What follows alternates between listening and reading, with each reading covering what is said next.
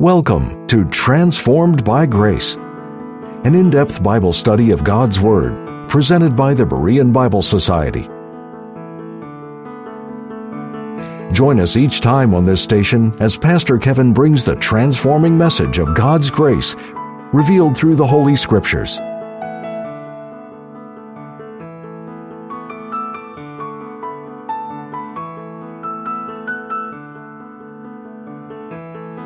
The story's told about a young boy who loved his father and enjoyed following him around. One day, while his dad was engaged in intensive Bible study, the youngster tapped at his office door. The father turned and saw his boy peeking through his office window, and he motioned for him to come in. And he said, "Well, my little man, what can I do for you?" The boy's response was, "Nothing, Dad. I just want to be near you." Receiving permission to come in, the boy made his way to a far corner of the room and sat quietly for a long time, saying and doing nothing. He was content just to be alone with his father. The father wrote these words, "I wonder, is this the kind of love we have toward the Lord? Do we go often enough to the Savior even when we don't want anything? Do we go in prayer or meditation or in our study of the Word just to be near Him? Abiding in close fellowship with Christ, we grow and we find great blessing." Colossians chapter 3 teaches us to seek those things which are above. As we seek what is above, we seek Christ. We seek to know Him more, to be near Him, and to have a closer personal relationship with Him. Seeking what is above is seeking to live in light of our union and our position in Christ. And when we do this, we will grow. And the practical issue of putting off the old man and putting on the new will take place.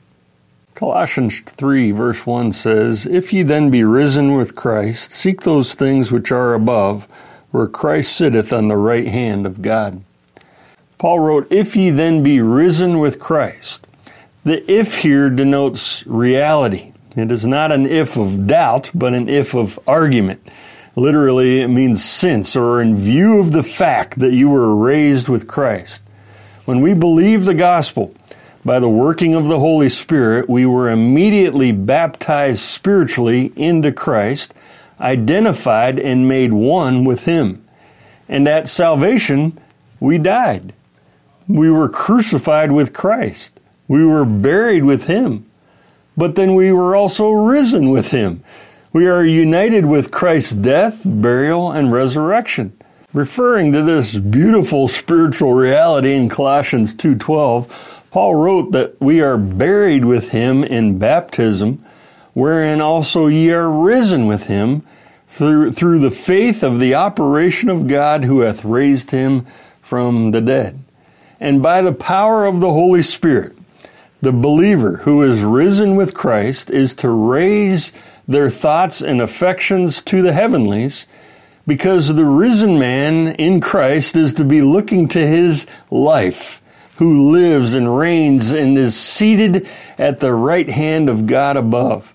Paul shows us here that as we seek things which are above, that's where Christ is. Christ is above. He is far above all, reigning in the place of all honor, power, majesty, highly exalted, seated at God's right hand. All the things that are above are centered in Christ. All the splendors of heaven are wrapped up in Him. Christ is the fountain of all blessing for the believer. And seeking what is above is about pursuing and attaching ourselves to Him.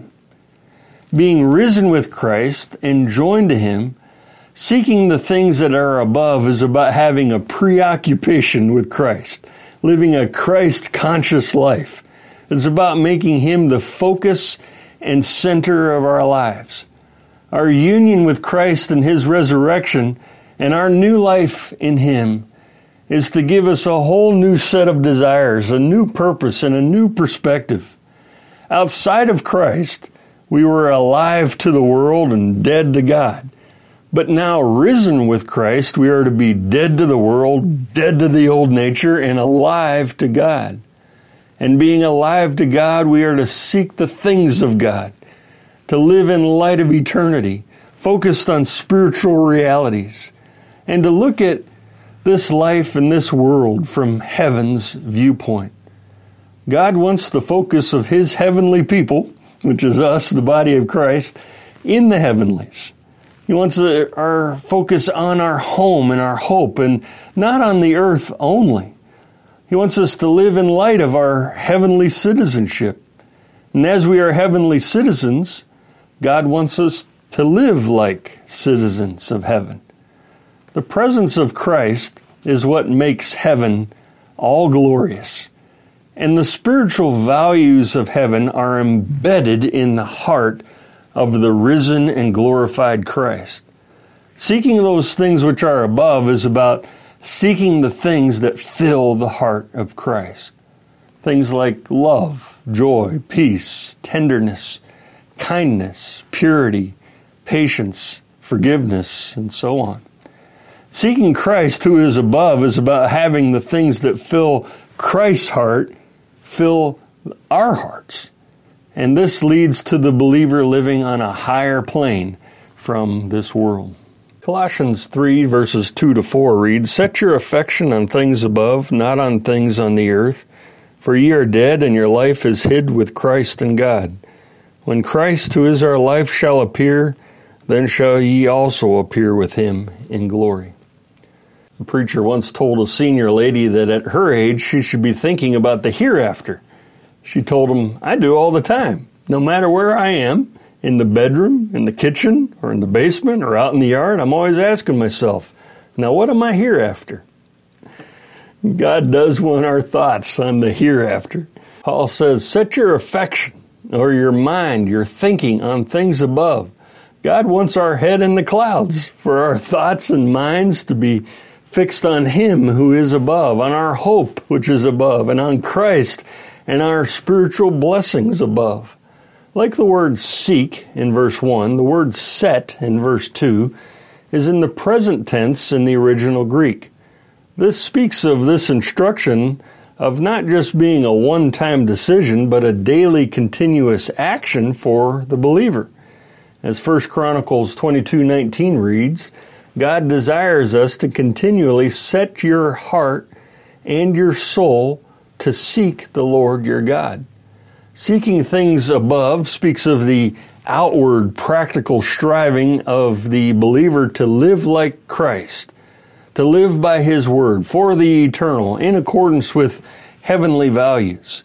Setting our affections on things above speaks of the inward thoughts and contemplations of the mind, and God wants us to think heaven and to think Christ.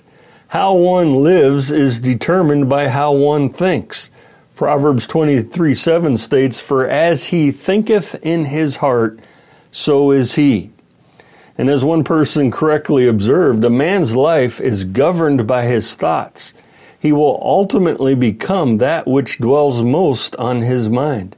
And so believers should engulf themselves with Christ's presence and put Christ in their minds. Thoughts are powerful and they influence action. So if we place our thoughts above and on things above and not on the earth, our behavior will reflect the things that matter to God. This requires consistent effort on our part because we each tend to look down by nature instead of looking up.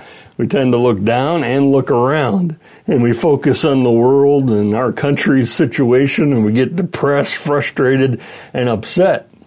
But if we would set our hearts and affections on things above, it'll raise us up, and we'll instead experience power, freedom, and joy. Everybody wants to enjoy heaven after they die, but God wants us to enjoy our hope now and be heavenly minded now while we live, to live knowing that this world is not our home, but that we're on a journey home. In setting our mind on things above, God wants us to concentrate on home, on the eternal, and not on the things on the earth. Now, there are things on the earth which are not sinful or wrong in themselves, and there are things on the earth we have to think about in life with our responsibilities. What we're being told here by the Lord is to not let the temporal come between us and God, to not prefer the things on the earth over the things above.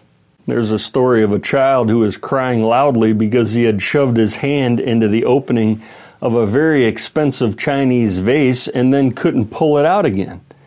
Parents and neighbors tugged on the child's arm with the child crying louder and louder. Finally, there was nothing left to do but to break the beautiful, expensive vase. Once broken, it became clear why the child had been so hopelessly stuck.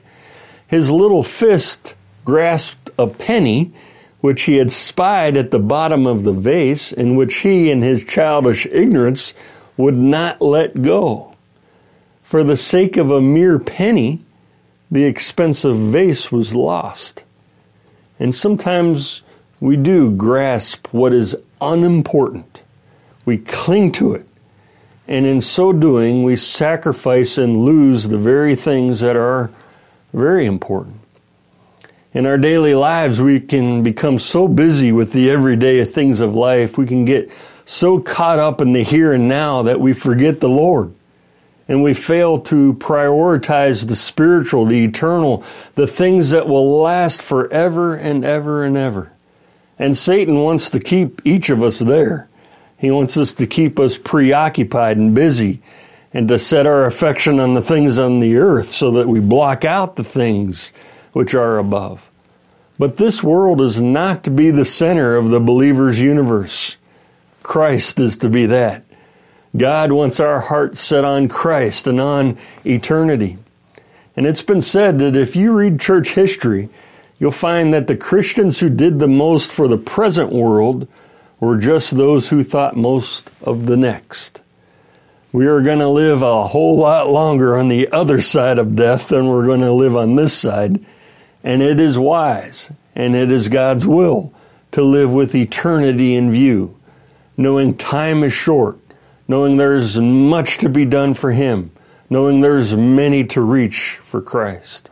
Paul's further argument for setting our affection on things above is that we are dead, and our life is hid with Christ in God. The believer is dead. We have been crucified with Christ, and now in Christ we are dead to sin, dead to self, and dead to the world. We died to all that we once were as children of Adam. Therefore, we should not live after and set our minds and aims and goals only on things on the earth or living after the world or like the world. We are risen with Christ that we might live a new life with our minds, our aims, and our dreams in heaven. We've been raised to live on a new plane and to walk in our freedom in Christ and by faith in Christ and in Christ's power, Christ's peace, and Christ's provision, all for Christ's glory. The truth of Scripture is that believers are dead and alive at the same time. We are alive in Christ and alive to God.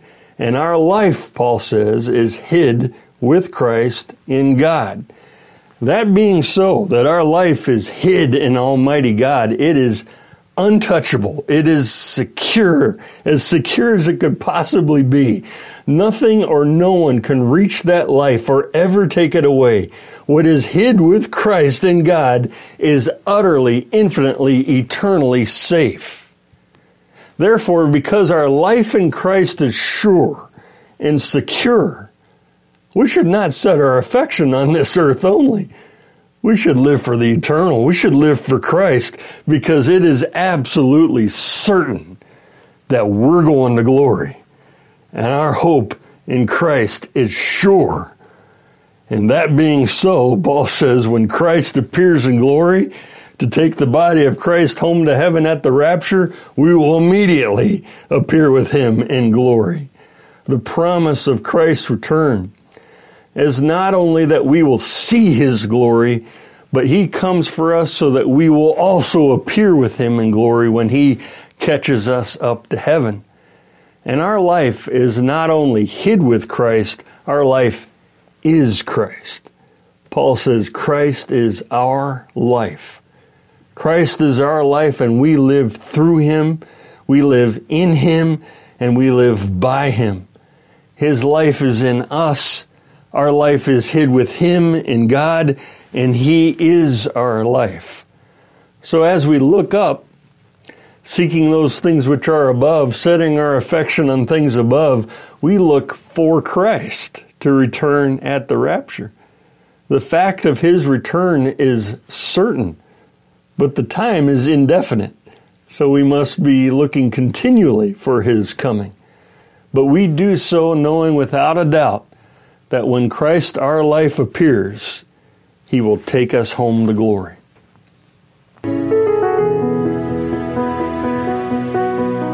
For nearly 80 years, the Berean Bible Society has endeavored to encourage believers everywhere to study God's Word. With this foundation, the believer is equipped to grow spiritually and energized to effectively share the gospel.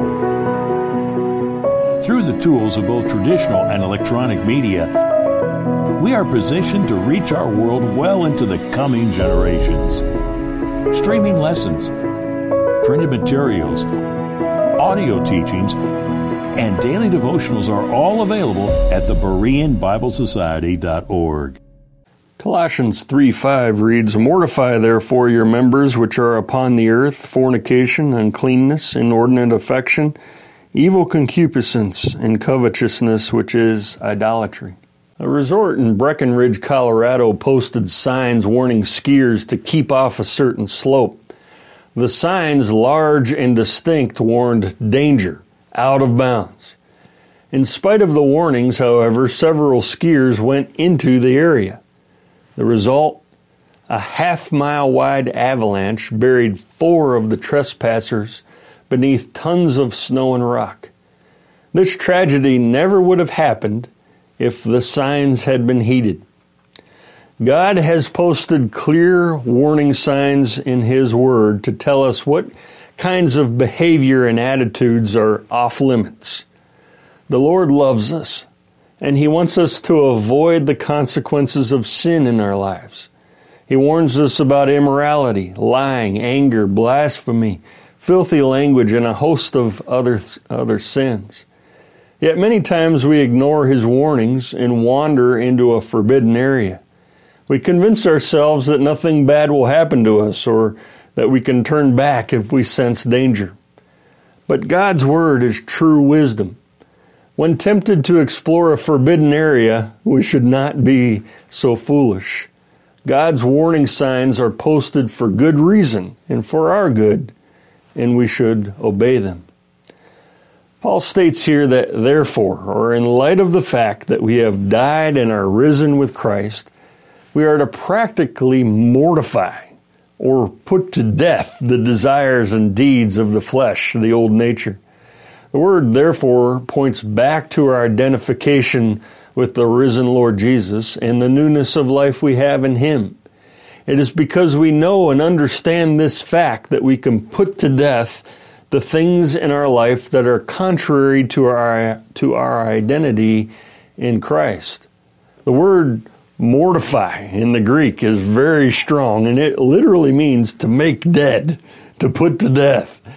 It suggests that we are not to simply suppress or try to control evil acts and attitudes, but rather they are to be put to death. It suggests a decisive action for it to be done now and quickly. One commentator put it, we are to be ruthless with those acts and attitudes that are contrary to the will and ways of God. We are to consider these sinful actions as dead to us and us dead to them. Living the crucified and risen life involves putting sin to death in our daily life.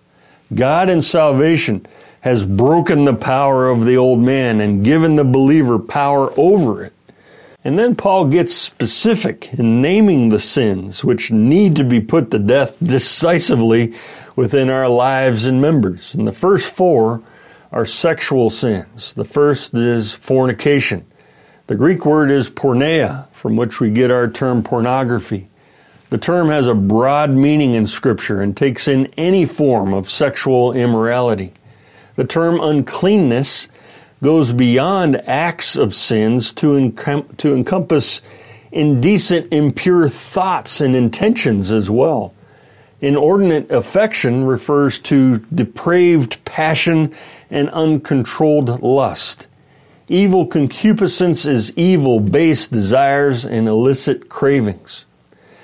Now, God has told us where He wants our thoughts to be, and now He tells us where He doesn't want our minds to be, what thoughts should be put to death and put out of the believer's life. And God doesn't want our minds in the gutter. He wants them in the heavenlies and on Christ. And heaven and Christ are both pure and good. Being risen with Christ, God wants our thoughts raised to be higher and purer so that our actions might be pure. Then Paul says that we should put to death the sin of covetousness, which is idolatry.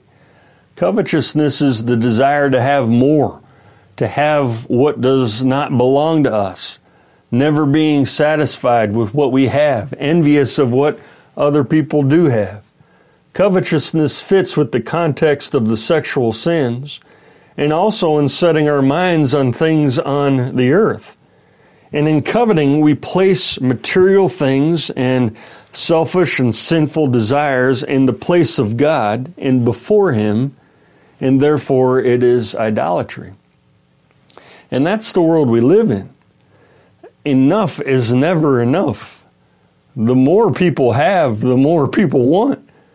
There is a driving desire in our culture for more, more, and more.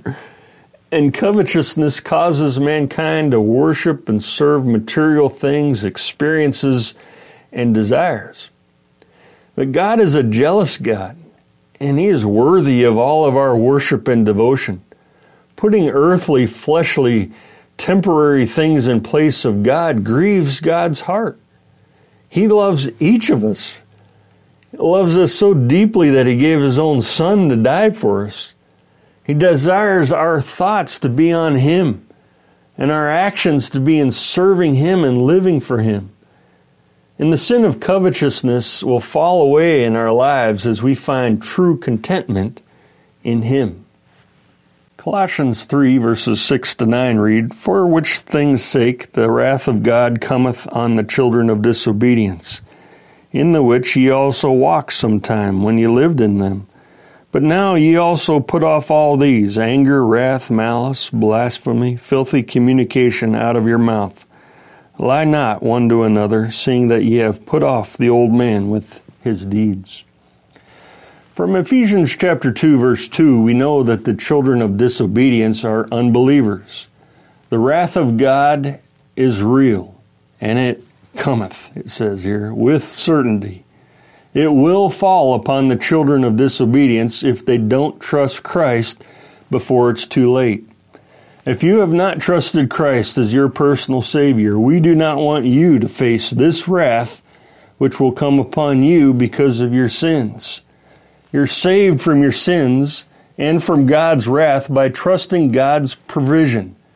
The substitute who faced the wrath of God against your sins at the cross and paid the penalty for all your sins for you. Just believing that Christ died for your sins, was buried and rose again the third day, you are saved from all your sins and from the wrath of God.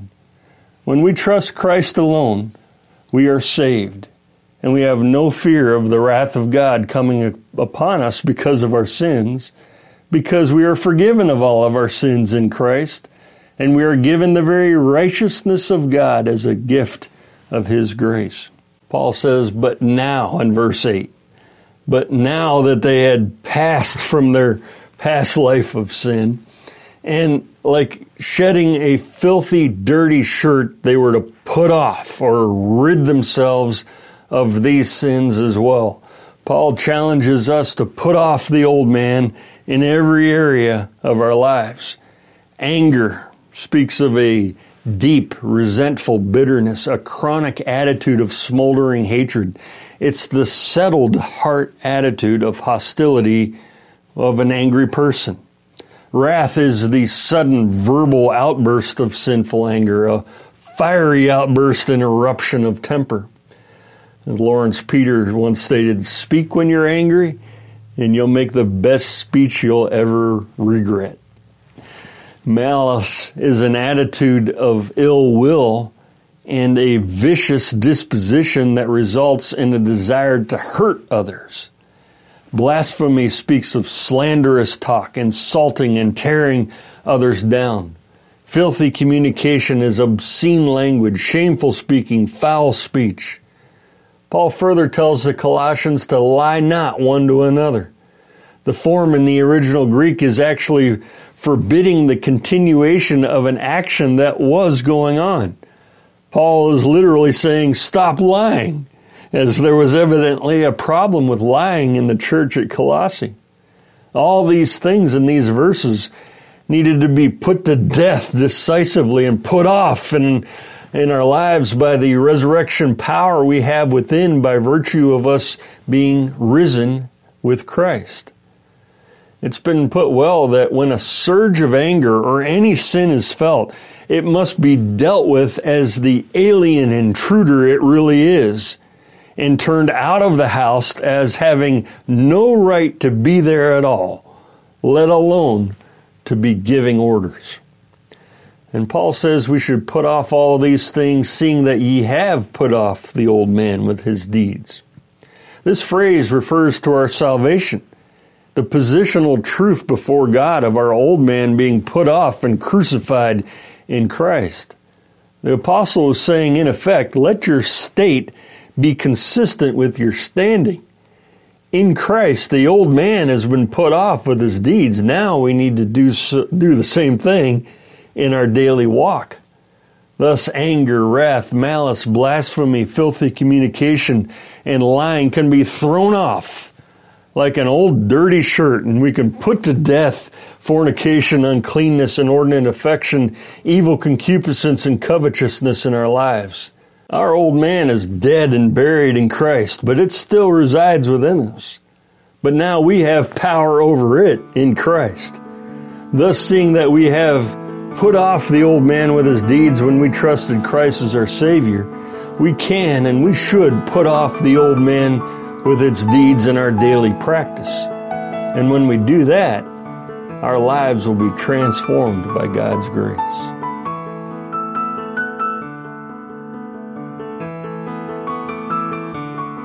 Thank you again for tuning in to Transformed by Grace. We appreciate your prayer support and the financial gifts. The purpose and mission of the Berean Bible Society is to help you understand the whole counsel of the Word of God. For more information, visit our website at www.bereanbiblesociety.org or give us a call at 262-255-4750. Or if you prefer, write us at the Berean Bible Society, P.O. Box 756, Germantown, Wisconsin, 53022. Now until next time, may you be transformed by God's grace.